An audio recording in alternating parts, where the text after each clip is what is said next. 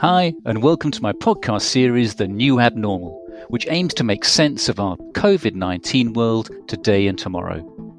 I'm Sean P. Lodishenesi, researcher, author, and speaker from Brand Positive. As a researcher, I've spent 20 years conducting ethnographic interviews on global projects. Along the way, I've been lucky enough to have met some amazing people, from psychologists to activists to creatives, some of whom I'll be talking to in this series. I'm also the author of The Post-Truth Business, which focused on trust, empathy, and privacy, while my second book, Influencers and Revolutionaries, looked into innovation, behavioural change, and the climate crisis. So, I hope you enjoy the interviews, and if so, please tell your friends, leave a rating, and watch out for our other episodes. Now, without further delay, let's crack on with today's podcast.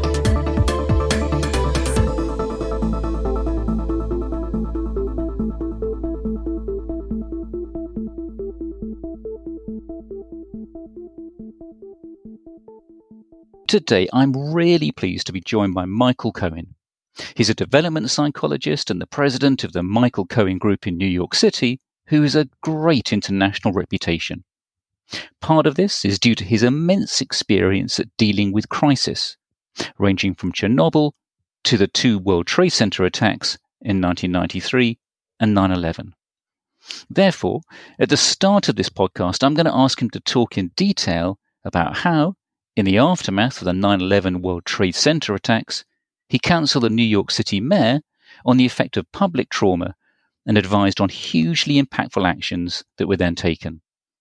We'll then link this to all things COVID-19 related, along with all things business related.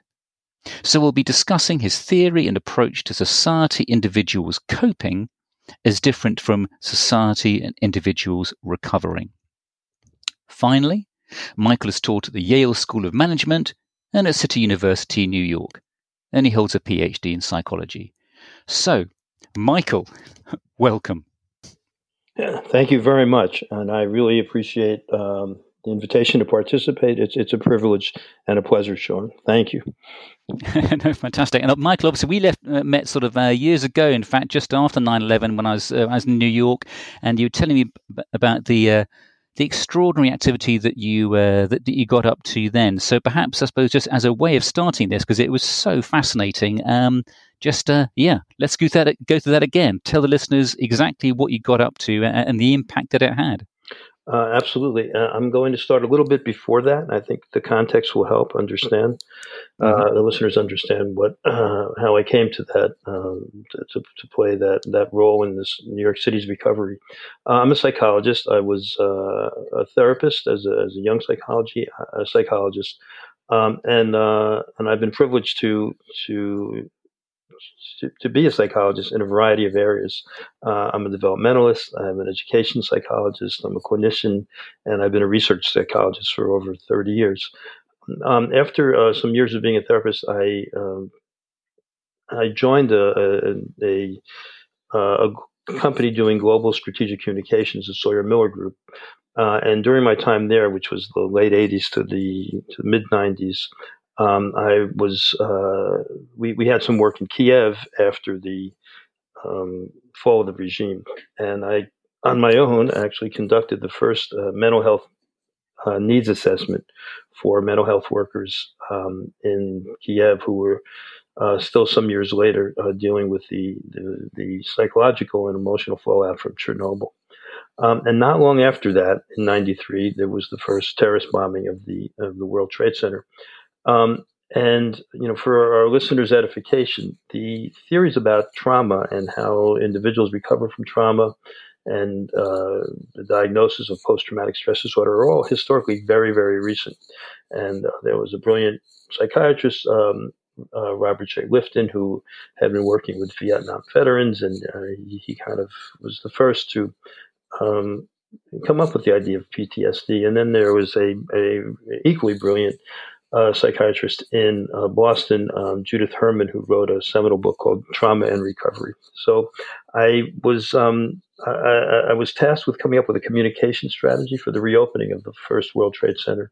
And it was not long after I had been a therapist full time. And I made use of what I had learned about how individuals recover from trauma in relationship to coming up with a public uh, communications campaign.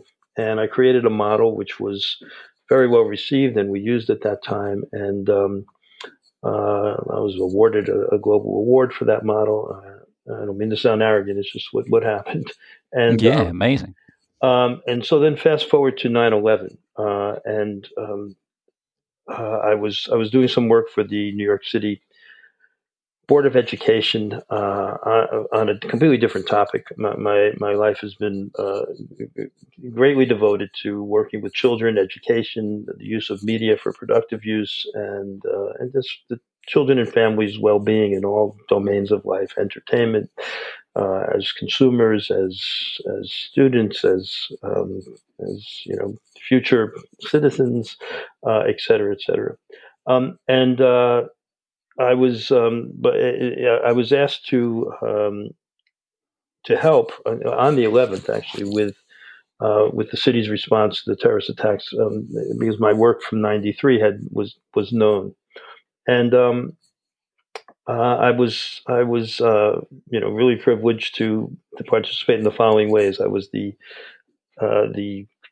senior consultant to the administration, including the mayor, on the emotional and psychological fallout and how to respond to that from the terrorist attacks. I was the senior consultant to the Department of Education. This was over 1.2 million children, as to how to respond. And I also was principal investigator on a study of was almost 10,000 children on the mental health effects of crisis and the terrorist attack on children's mental health. So it was a really seminal moment in the city's life and a seminal moment in my life. So so very quickly, I can take you through the model that I created in '93 and the model that was used again September 11th, and I think that I presented to you when we first met. Yeah. So it's I don't mean to make it overly simplistic, but what we understood is that the recovery from trauma is the stages of recovery from trauma is universal, and although the traumatic event may be quite different, how we recover from trauma has its stages. Kind of like how the stages of grief were identified earlier by Kubler-Ross, and there are conditions for recovery, and the conditions are one, a trusted voice, someone who's going to who you believe is giving you the honest, an honest appraisal of everything. There is the need for a trauma story. So if you imagine, you're in an automobile accident, someone hits you from behind, your car gets knocked off to the side of the road, and you come out and you say, what happened? So it's really the observer who can tell you what happened, because you often don't know what happened. Right? So a trauma story has it's literally what happened. It has a beginning, it has a middle, and it has an end. And for productive recovery, one wants the end to not be you got hit from behind. You get hit from behind, the car's on the side of the road, you're all safe. The guy who hit you is safe, and there are emergency services coming to help you and your family get past this accident. And usually, often, the person who's in the middle of who's been the victim of a traumatic event is often the last to know what happened. The third is through the trusted voice to have an honest appraisal of your safety, and this is critical because one cannot recover until there's a subjective experience that the traumatic event or the crisis is not going to reoccur, and this is important for understanding the difference between recovery and coping. And the last condition is whatever your personal experience was, your personal biography, that you share the event, you share the traumatic experience with others. So in America, there is really an extraordinary organization called Mothers Against Drunk Driving, which was started some years ago by a mother who lost her teenage son in a drunk driving accident. And there are, basically two ways one can respond to that. You can get withdrawn into your own grief and pain, or you can have that grief and pain and also say, well, I'm going to, move forward and try to start an organization so that others don't go through what I went through. And it might seem intuitive, Sean, but what we have from research data is that those who have their own, biography and traumatic aftermath, but who connect themselves to others, have a much better rate of recovery. So those are the basic conditions for recovery. But the primary condition that I'm concerned with here in COVID-19 is that the event not reoccur. If it's not going to reoccur, what we're involved in is a condition or a situation where we're coping. So, at the risk of using bad examples, or terrible examples. If you're 14 years old and you have a father who's alcoholic who gets drunk on Saturday nights and beats you, until you can get out of the house, or until your father stops doing what he's doing, you're coping with the situation. You're figuring ways in which to live with this until you can leave home at 16 or 18. And that's quite different than recovering, because in coping, the traumatic event, your subjective experience is that it can reoccur and probably will reoccur. So my experience when we first met was that there was a cultural shift, at least in the U.S. after 9/11. And that cultural shift was we went from a society in recovery to a society of coping, meaning that Americans, in their perennial strange optimism, right? Anything that terrible happened was always seen as a one-time event that was going to recede quickly into the receding past, right? And that we were recovering from all events. Although these events could easily reoccur, this kind of unbridled and sometimes insane American optimism was that it's not going to reoccur and we can recover from it. After 9/11, the immediate events, the anthrax attacks, there was a plane crash in New York, the ongoing threat of terrorism, and followed by all kinds of events, and then the 2008 terrible recession. This was no longer, I think there was a really huge psychological shift for Americans that we're no longer in a situation where events are not going to reoccur, and we're coping from them. So, let me take a breath and get to the next thought. So what's happening here, I'll fast forward to COVID-19, is we are in a really, so I was involved in, there's mental health needs assessment, Chernobyl and 1993 and 9/11 and other crisis situations. And we find ourselves with COVID-19, which has really unique features to it, which, if it's okay, I'd like to, try to identify. Yeah, please do. And you could, there is a line from Confucius that is echoed in the Jewish Talmud, which says, "All wisdom comes from calling things by their correct names," which I've tried to always live by. Yeah. So I'm going to start there. So, you hear metaphors about COVID-19, it's a war, it's a storm, it's et cetera. And I've really thought about this a good deal. And I think accurately, it's both. We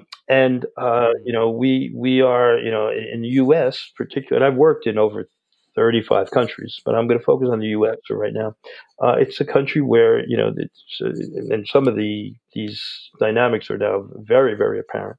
It's a country that has benefited and been cursed, I think, by its isolation. So we have not really had a war on our own territory, with the exception of Pearl Harbor attack and 9/11. Yep. And the last war here was a civil war. So the wars were always elsewhere, even though our young men went and died there. It didn't occur here. The conditions of a war is it doesn't happen in one day. You can imagine the absolute tragedy in Syria, where it's ongoing, right? And one is absolutely coping and living in a wartime situation where the war is taking place where you live. I mean, I've seen a lot of media in my life, of course. It's the London Blitz, it's World War II, it's World War I, it's Japan, it's which Americans are not used to. But there is so COVID-19 has many of the conditions of a war, which is the devastation goes on, and we're not sure when it's going to be over.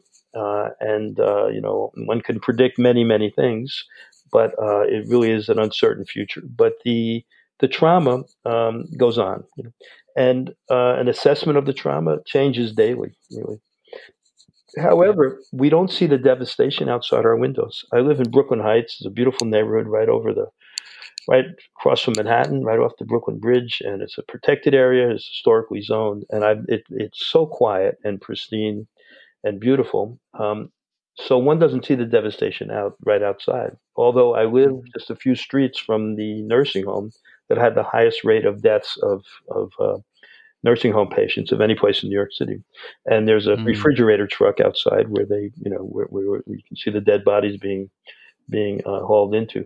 So, and I have many friends who work on the front lines in hospitals where the devastation has been, just ongoing and really, really awful. So, it's an interesting war because we hear about the devastation, but not a lot of people actually see it firsthand. The second condition is that it's, it is like a storm in that it's natural, right? But most storms, in the U.S. suffers all kinds of natural disasters, but most storms include, or natural events like earthquakes, right? They occur, and you come out of your tornado storm cellar after being in there overnight, and you look to see what's the devastation to your community, right? And it could be terrible, it could be not terrible, but the storm is over. The tornado is there, and it's gone, and is not likely to reoccur. And there's usually an immediate period of time called recovery when you're looking to see if there are any victims that can be, who are still alive. Right? This happens after an earthquake as well. And then after some time, that's gone, and then it's a recovery period. So what's interesting about this is that it's a natural occurrence. However, we're not, we are, it's not over, and we can't see the devastation. And we are kind of recovering, and it's kind of rescuing, and, at the same time that we're coping with this ongoing situation. The third level, or I'm not sure what number I'm up to, but I think the third level, what's unusual about this is that the way we are protecting ourselves and each other goes, and I'm a psychologist and a human being, goes against every human cell in our body. Right? We cannot be with the ones we love when they're sick. We can't be with them when they're dying. My daughter, who lives in another city, would love to be with us. She's in her 20s, but is afraid to come and inadvertently affect my wife and I. So it's, everything we are social animals. And, but, I can't even imagine the pain and heartache of knowing that a loved one is in the hospital, you can't visit them, and they might die alone, and they have no one there to comfort them, and you yourself can't be there. So the natural instinct to care is, in certain ways, is kind of really disrupted. And secondly, I'm not sure how it is elsewhere, but in New York, the immediate grief period after a death is kind of disrupted. People literally cannot get dead bodies to a funeral home to be either cremated or buried. They're stacking up, and there's a wait time, and there's funerals cannot be held. And this is, it's if someone had said to me, Sean, 3 months ago, this was going to be the landscape, that there would be hospital tents in Central Park, and people would not be able to, the waiting list for funeral homes to prepare dead bodies is going to be weeks away. I would have said it's a cliche at this point. This is a really bad grade B TV made dystopian science fiction film. Sure. But it's kind of happening. So, I've been very focused. I work in research. I do consulting. I am a part-time director of counseling at a small college here in New York City, and I've been doing volunteer crisis counseling as well. I've been mostly involved in helping people have positive coping mechanisms, because recovery is on a societal scale is impossible. However, there are people also who are recovering from personal loss. So they're in a situation where they're coping with the ongoing crisis, but they've lost a loved one, or they're in fear of losing a loved one. So it's a very psychologically complicated situation. Mm. I mean, it's just extraordinary. I know. I mean, one of the many ways the whole thing has been described as being, the biggest psychological experiment in history, and with no real hard data that one can draw on to explain where we are. Because although we've been through appalling incidents in the past, from things like 9/11, whatever, or we've been through enormous economic downturns, or we can look to public pandemics like the Spanish flu or whatever. There's never been something quite like this one that combines a lot of those things together. It just seems absolutely unbelievable. And I think certainly one of the things that certainly I've been looking at in order to try and make some sense of where we are at the moment is to naturally read everything in sight. And I think one of the sort of the neatest, should I say, ways of putting it so far is I think the other day in the Times they said that tomorrow's sort of citizen is likely to be poorer, nervous, obsessed with social distancing and hygiene, and that's just about as far as they can go. And it seems, certainly from where I'm sitting, to be a very simple, clear statement. To go back to your Confucius angle, calling things by their correct names. Yeah, I'm sorry. Go ahead. And then I said also that angle that I think again we've been seeing endless reports of people just really waiting for this to get back to normal, and yet, just like this podcast and everything else, everyone's going, well, a lot of people are saying there is no bridge back to where we were. We have clearly moved into a different realm here, into a different sphere of existing. Some things will be the same without doubt, but a lot won't be the same. And I mean, in business, today Unilever, big announcement saying that they reckon that several of the new consumer behaviour changes that have been observed are likely to become permanent, and they're adapting accordingly. So where they're saying we are into new territory. Well, it's really interesting what you're saying, and very important. And I'm of two minds about it, actually. So let me try to. And I'm not sure I've resolved this. On one hand, I think the outcome of this storm and this war is already determined, and that is, human beings will win. We always have. Whether it's been the bubonic plague or the Spanish flu or the polio epidemic. I was born in 1950. It was the year of the polio epidemic, so I don't personally have memory of it, but it was pretty devastating. AIDS, I was through that crisis, and all the other flu crises that we've had. Swine flu and SARS, etc. And I lost a friend to SARS, actually. Wow. But we will prevail. I think there's no question there. We will prevail for a variety of reasons, and there's certain scenarios that I think lead to that conclusion. The question is what will the casualties, what casualties will occur until we get there, and some of the cliches, the bubonic plague led to the Renaissance, and the world went on after the Spanish flu and World War I combined. So I think we will move forward, and it's very difficult to know. I think what you're talking about earlier is brilliant and accurate as to the near future. But in the long future, human beings. So here's my other, forgive the cliche. On the other hand, we have an extraordinary ability to forget. Right? So, after the 2008 Great Recession, global recession, there was a lot of talk. Oh, it's going to enter a whole new era of everyone's going to be less greedy and understand not to, engage in wild speculation, and that didn't last very long. Sure. Yeah. So it's. I think there will be some significant changes, in the near future, and I can't say how long that near future is. Although I think this will be a longer near future than most other crises, because I don't think this particular crisis is going to be over for some time. So if so we'll get. I know part of our agenda is to talk about brands and business, and we'd have some thoughts about that. But I think for businesses and for brands thinking this through, this is, as I said earlier, this is not coming out of the storm cellar and saying, okay, now we're in a new era.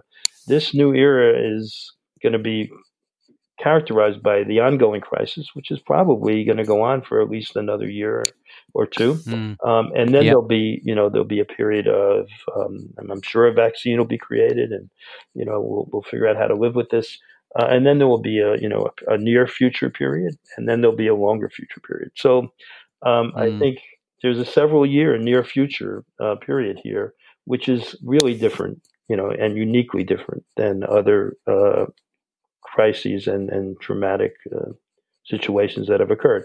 I was not, I did not live in Europe after World War II, and so I don't know how long, what it felt like to for Europe to rebuild itself. But and I'm sure in different places it was a very different experience. But at some point that period ends and we're kind of rebuilt, and we move forward.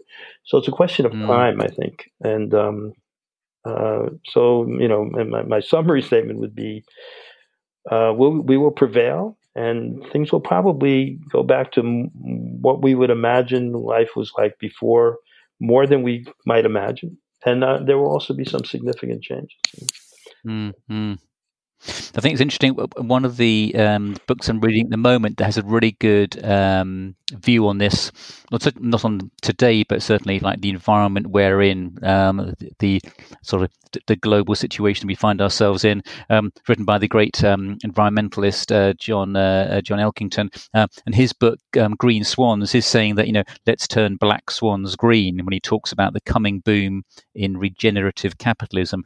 Something that he really goes on about there is, or delves into, should I say, in a more eloquent way, is that this, in terms of COVID, isn't a black swan. Governments have been warned about pandemics for years and years and years. It is always on their top 10, if not top 3 list of things that could have a huge impact on society.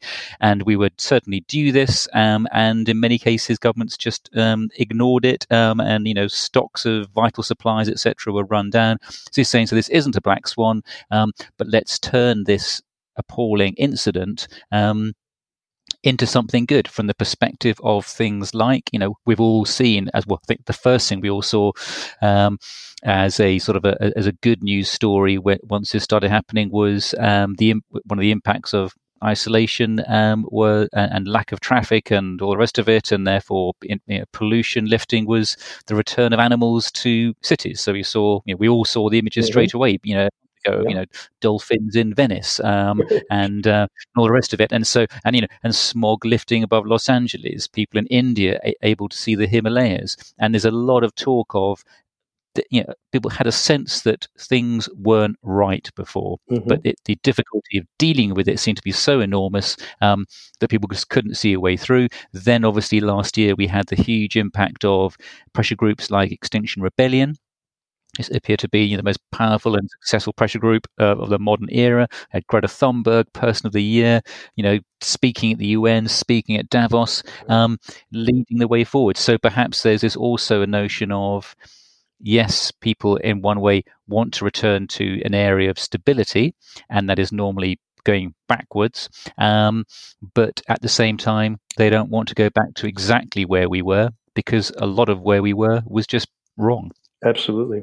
The obvious, irony of all this is that this tiny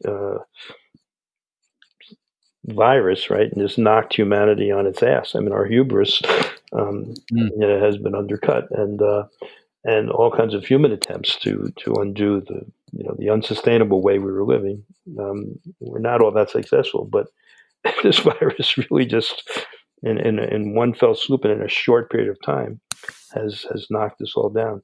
There is a psychological dynamic which I've always lived with myself, which is, if it hasn't happened to me, it's something abstract that won't happen. So when I was a kid, there was a tragic fire in the in my hometown. I grew up north of New York City a little bit, where 11 kids died in a fire. It was truly one of the most devastating, tragic events. So fire for me is not something that happens to other people. And my friends and family think I'm nuts because I have fire extinguishers in the kitchen, and when I held fire drills for my company because this is not something that happens to other people. I have never been in a serious car accident. So in a strange way, serious car accidents, although I'm careful when I drive, it's still something that happens to other people. Right? So one thing about COVID-19, and I think world leaders, they're unfortunately human beings as well, suffer from this. And although there's a lot of voices telling them you have to prepare for this pandemic, until it happens, it's something like that. This couldn't possibly happen here. I had a friend tell me, a really intelligent guy, who I just, love like a brother, told me the other day, I honestly thought that this could happen to the United States. This is the United States. This couldn't possibly happen here. It was like people when one of the terrorists, the planes they hijacked hit the Pentagon. It was like I'm not a kid anymore, but I somehow imagined that there was a mysterious secret bubble that would protect the Pentagon against any projectile that was, I was like, oh my God, they actually hit the Pentagon. It's not invulnerable. So there are, just things we live with that I don't think we think about all the time. But what's impressive about COVID-19 is this is happening to everybody, whether they're denying it politically or not, or they're saying that they're doing a great job now. The reality is everyone's experiencing this. So this is no longer, pandemics are no longer something that happens to other people. And I think, if we go back to, when I said things change and they don't change. After 9/11, there was talk, well, no one's going to travel again, right? Well, we all traveled again, but the conditions were quite different. You waited in line to go through metal detectors, and and all kinds of safeguards were put in place. But in the world, we all got up and traveled again. So just under different conditions. So and I think that represents a good model. I mean, we will be social again. It's who we are as human beings. We might do it differently. I might not be shaking hands with you the next time I see you in London, but we will get together, I'm sure, and and we might be washing our hands a lot more. But we will be getting together. So. Yes, no hugging. right. Just and I'm a hugger. I'm a hugger. Well, exactly. Sort of, as I know to my cost when seen you at sort of meetings. There we are, Michael. So fantastic. So what about a different thing, and that is what in terms of the sort of you say the impact on the tech companies. I mean, one of the things The Economist says in their latest report on, the three big implications. They talk about, one of them being that tech is going to, or tech adoption and next generation tech adoption is just going to get faster and faster. So, as in the guy that invented Zoom couldn't believe his luck in terms of the fact that now everyone is now on Zoom, desperately asking if anyone can see them and have they sort of unmuted their button.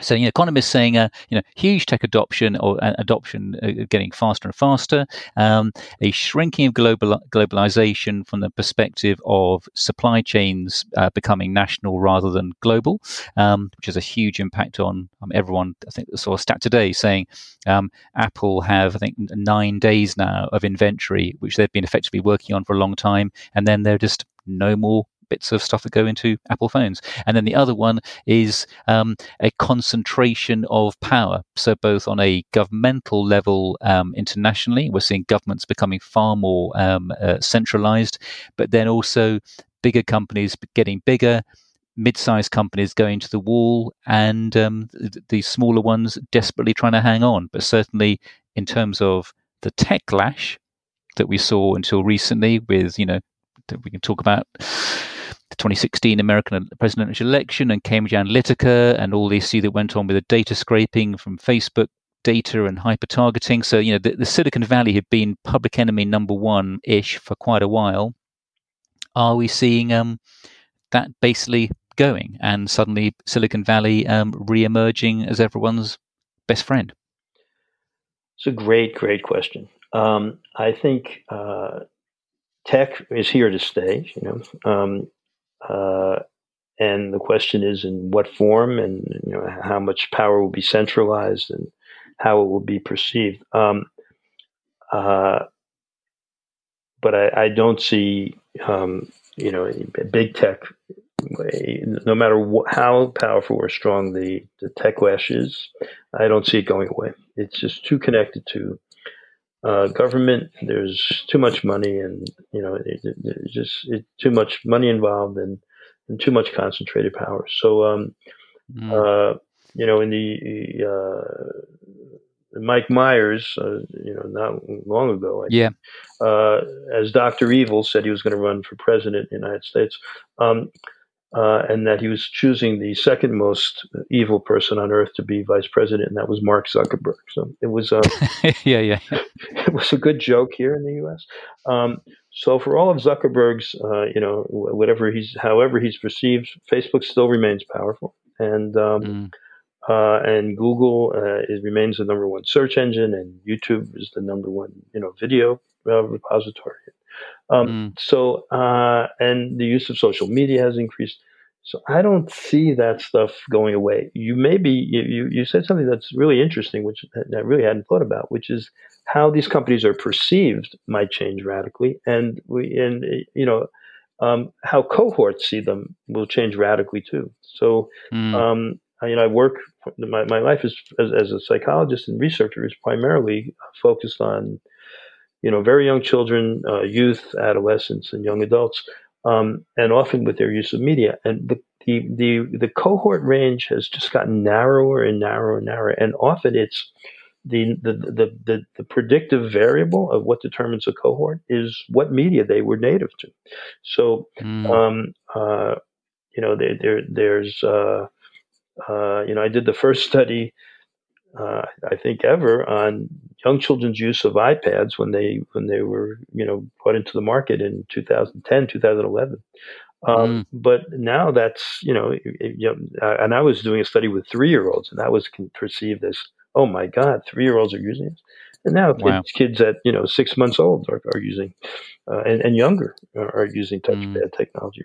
So it's going to be very different cohort perception of tech, I think, by what I think I don't want to belabor the point, but it's a very interesting idea. I don't, it's the cliche is, if this had happened 10 years ago, 15 years ago, we wouldn't be as connected as we are now. And for all the jokes about Zoom, it's really been a godsend, right? Or whether it's Zoom or FaceTime or Google Hangout or Skype, it's just been I'm in touch with my sister who lives halfway around the world, with my daughter, and I've been watching Tiger King with my daughter at night over Netflix. And I don't know if Tiger King is a big phenomenon. It certainly is, totally. So, but completely. Yeah, this would have been impossible some years ago. Yeah. So there is a, thank God for that this technology exists, and we wouldn't be able to be as connected with our, via business, to our families, to our friends, without. Yep. I think with the interesting angle, or an interesting angle on that certainly I wrote about in the first book, and I think it's going to be a fascinating one to see how this plays out, is that after we'd been through that whole data scraping thing, and the Cambridge Analytica issue, and I mentioned the book, I was on a panel with Michael Plouffe, or whatever, David Plouffe, who was Obama's campaign chief, and he gave a talk on how the Obama campaign had scraped all the data they could from Facebook, and effectively did exactly what Trump did, but in a smaller way in the previous campaign. I read a lot about privacy in that book, and the privacy debate has really exploded. I wrote about surveillance capitalism then, and then I think what we then saw, or one of the things we saw, was the growth over the last couple of years of things like facial recognition.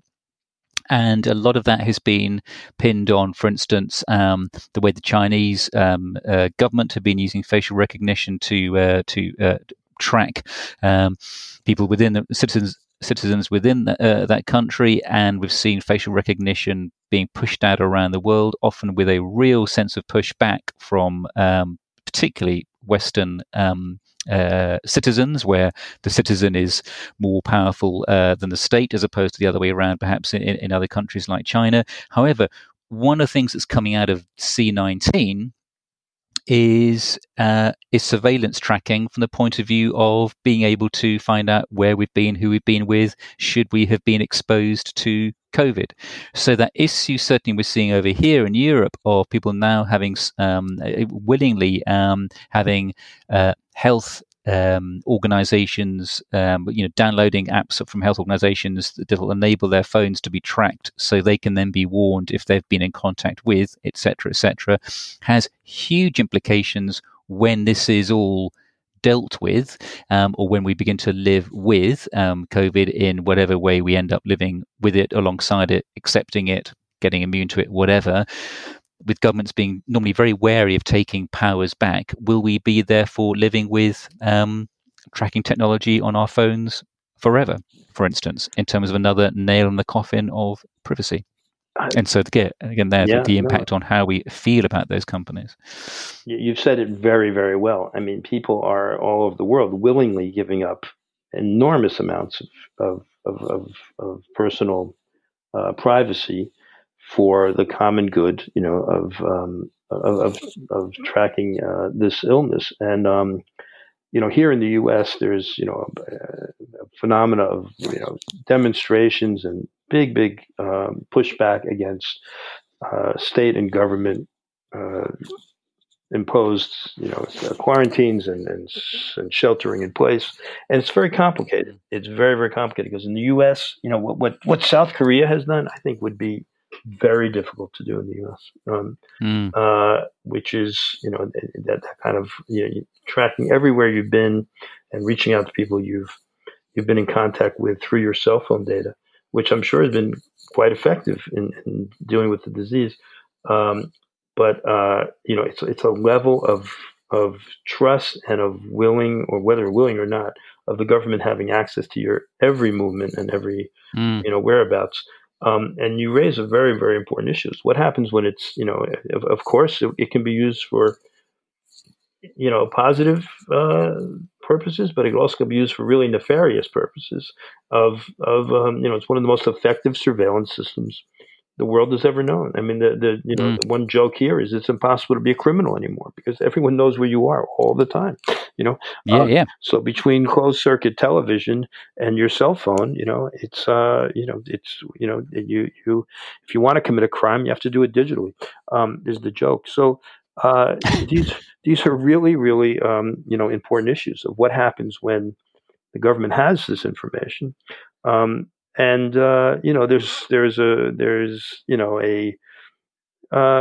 also a kind of a half joking thing that goes on here in the U.S. is they already have this. I mean, I hear people say this all the time: is why protect my privacy? Because whatever they want to know, they already have ways in which to find it out. So there's also kind of a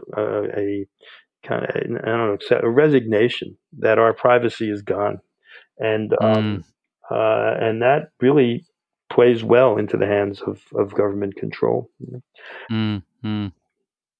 Yeah, that whole issue of you're saying sort of the criminals nowhere to hide, but basically nowhere to hide for anybody from the point of view of sort of transgressing the state's version of acceptable behavior, whatever that acceptable behavior sort of may be. Okay, what about, just to move on, just in the last sort of 10 minutes or so, and it's been great, Michael, thanks so much. So at the moment, the sort of three things that I've been hanging this whole sort of issue on have been basically, as I put in the sort of in the podcast, things around hope, community, and resilience. When you look at those three things, I mean, do you think those? Feel free to disagree. Are those three things that would be top of your list, or would there be something else that would be the top of the top three? No, I was very buzzwords. Very impressed with that. I completely agree with that. If I can make, as we would say in a therapy session, abrupt transition back to business with that, if that's okay. If that's all right. Feel free. I think it's going to look different, though, of what kind of hope, what type of community we're talking about, and how resistance will manifest itself. So in terms of brands and businesses, I'm trying to get back to that if that's okay. I think, for example, given the financial devastation on a personal level, that if a brand's sales is based on disposable income, in any area, I think they're going to have a hard time. That it's people are going to be spending their money. This is like what happened after 2008. For some time, that they have such limited resources that money will be spent, but it's going to be spent on really things that are absolutely necessary. Right? And what's interesting, though, when you're going back to media, is that I do research a lot of, it's what I've always admired about you, that the research is done, ethnographically, where people actually live. And I am in a lot of houses and homes and apartments of people who really have very little money. And there'll be a 60-inch flat screen TV. And this is not a critique of them, It's, there was a great article written about what it meant to be poor in 1960 and what it means to be poor in 2020. This was before the coronavirus thing. And in 1960, when you were poor, you didn't have a TV, but you had health care and you had education, but you might not have clothes. Right? And in 2020, if you're poor, you actually have access to media. You'll spend your money there because it's essential, but you might not have food now. But you certainly have clothes because clothing has become so incredibly inexpensive, right? And there's so much excess extra clothes. So, and in the United States, you do not have health care. Right? So it's and education is unaffordable after public education. So it's what it means to live in poverty in the U.S. Has changed radically. So I think that brands. Depending on what it is they produce, and whether they're seen as like essentials or almost commodities, or whether they are kind of luxuries at a small or large level, are going to face a really tough time for a few years, and so I just wanted to get that thought out before we. And then in terms of community, I do think, and I know I'm making the transition to the role brands can play. I think brands can play an enormous. So it wasn't gratuitous that I went through my model of productive. What are the criteria for positive coping and for recovery? Because brands can take a very good look in the mirror and say, is there any way we can play a role in any of those conditions? Are we a trusted voice? Can we help tell the trauma story? Can we provide an accurate assessment of safety? And can we help connect people to each other? And brands are going to have to be really careful if they overstep and they try to do one of those things that just doesn't fit the brands. The antenna, the consumer antenna for nonsense and disingenuousness, I think is more finely tuned than NORAD's system of knowing whether nuclear missiles are coming to the U.S. So it's but I think brands can absolutely play a role there. And I after 9/11, I helped some media brands like Disney and said, you could really help connect people to each other. You're not going to be the trusted voice nor tell the trauma story, but you can absolutely be a place where where people share, and are not alone. So there are I think brands need to do a very careful kind of assessment of who they are, what meaning they have for their consumer, and where they can go, and anything they do that looks like it's or is for the benefit of the society. If it's if it's used in a self-aggrandizing way, advertising, it will undo it. I think the other day, that's fantastic, Michael, one of the sort of trend watchers said, we'll come out of it sort of kinder, but also fatter. From the point of view of everyone at home drinking heavily and watching Netflix. But look, Michael, it's fantastic on a really fascinating, wide-ranging conversation that went from Confucius to McDonald's. Absolutely brilliant. And I unfortunately have to report that at that point, as we were just about to finish the interview, the line from Mike's end via Zencaster went down. So I'll have to finish this this by myself, purely by saying a massive thank you to Michael Cohen. I mean, what an incredibly fascinating individual he is. For those of you who want to get in touch with him, by the way, his website is, you can get him at mcgrc.com. That is mcgrc.com. And obviously, Michael's based over in New York. What a great guy. And so that's it for this episode. As with all of them, I would say it'd be fantastic if you liked it. And I hope you did. Please click the like button and even obviously subscribe to the podcast. And please do tell all your friends about it. So till the next time, thanks for listening and all the best. Bye.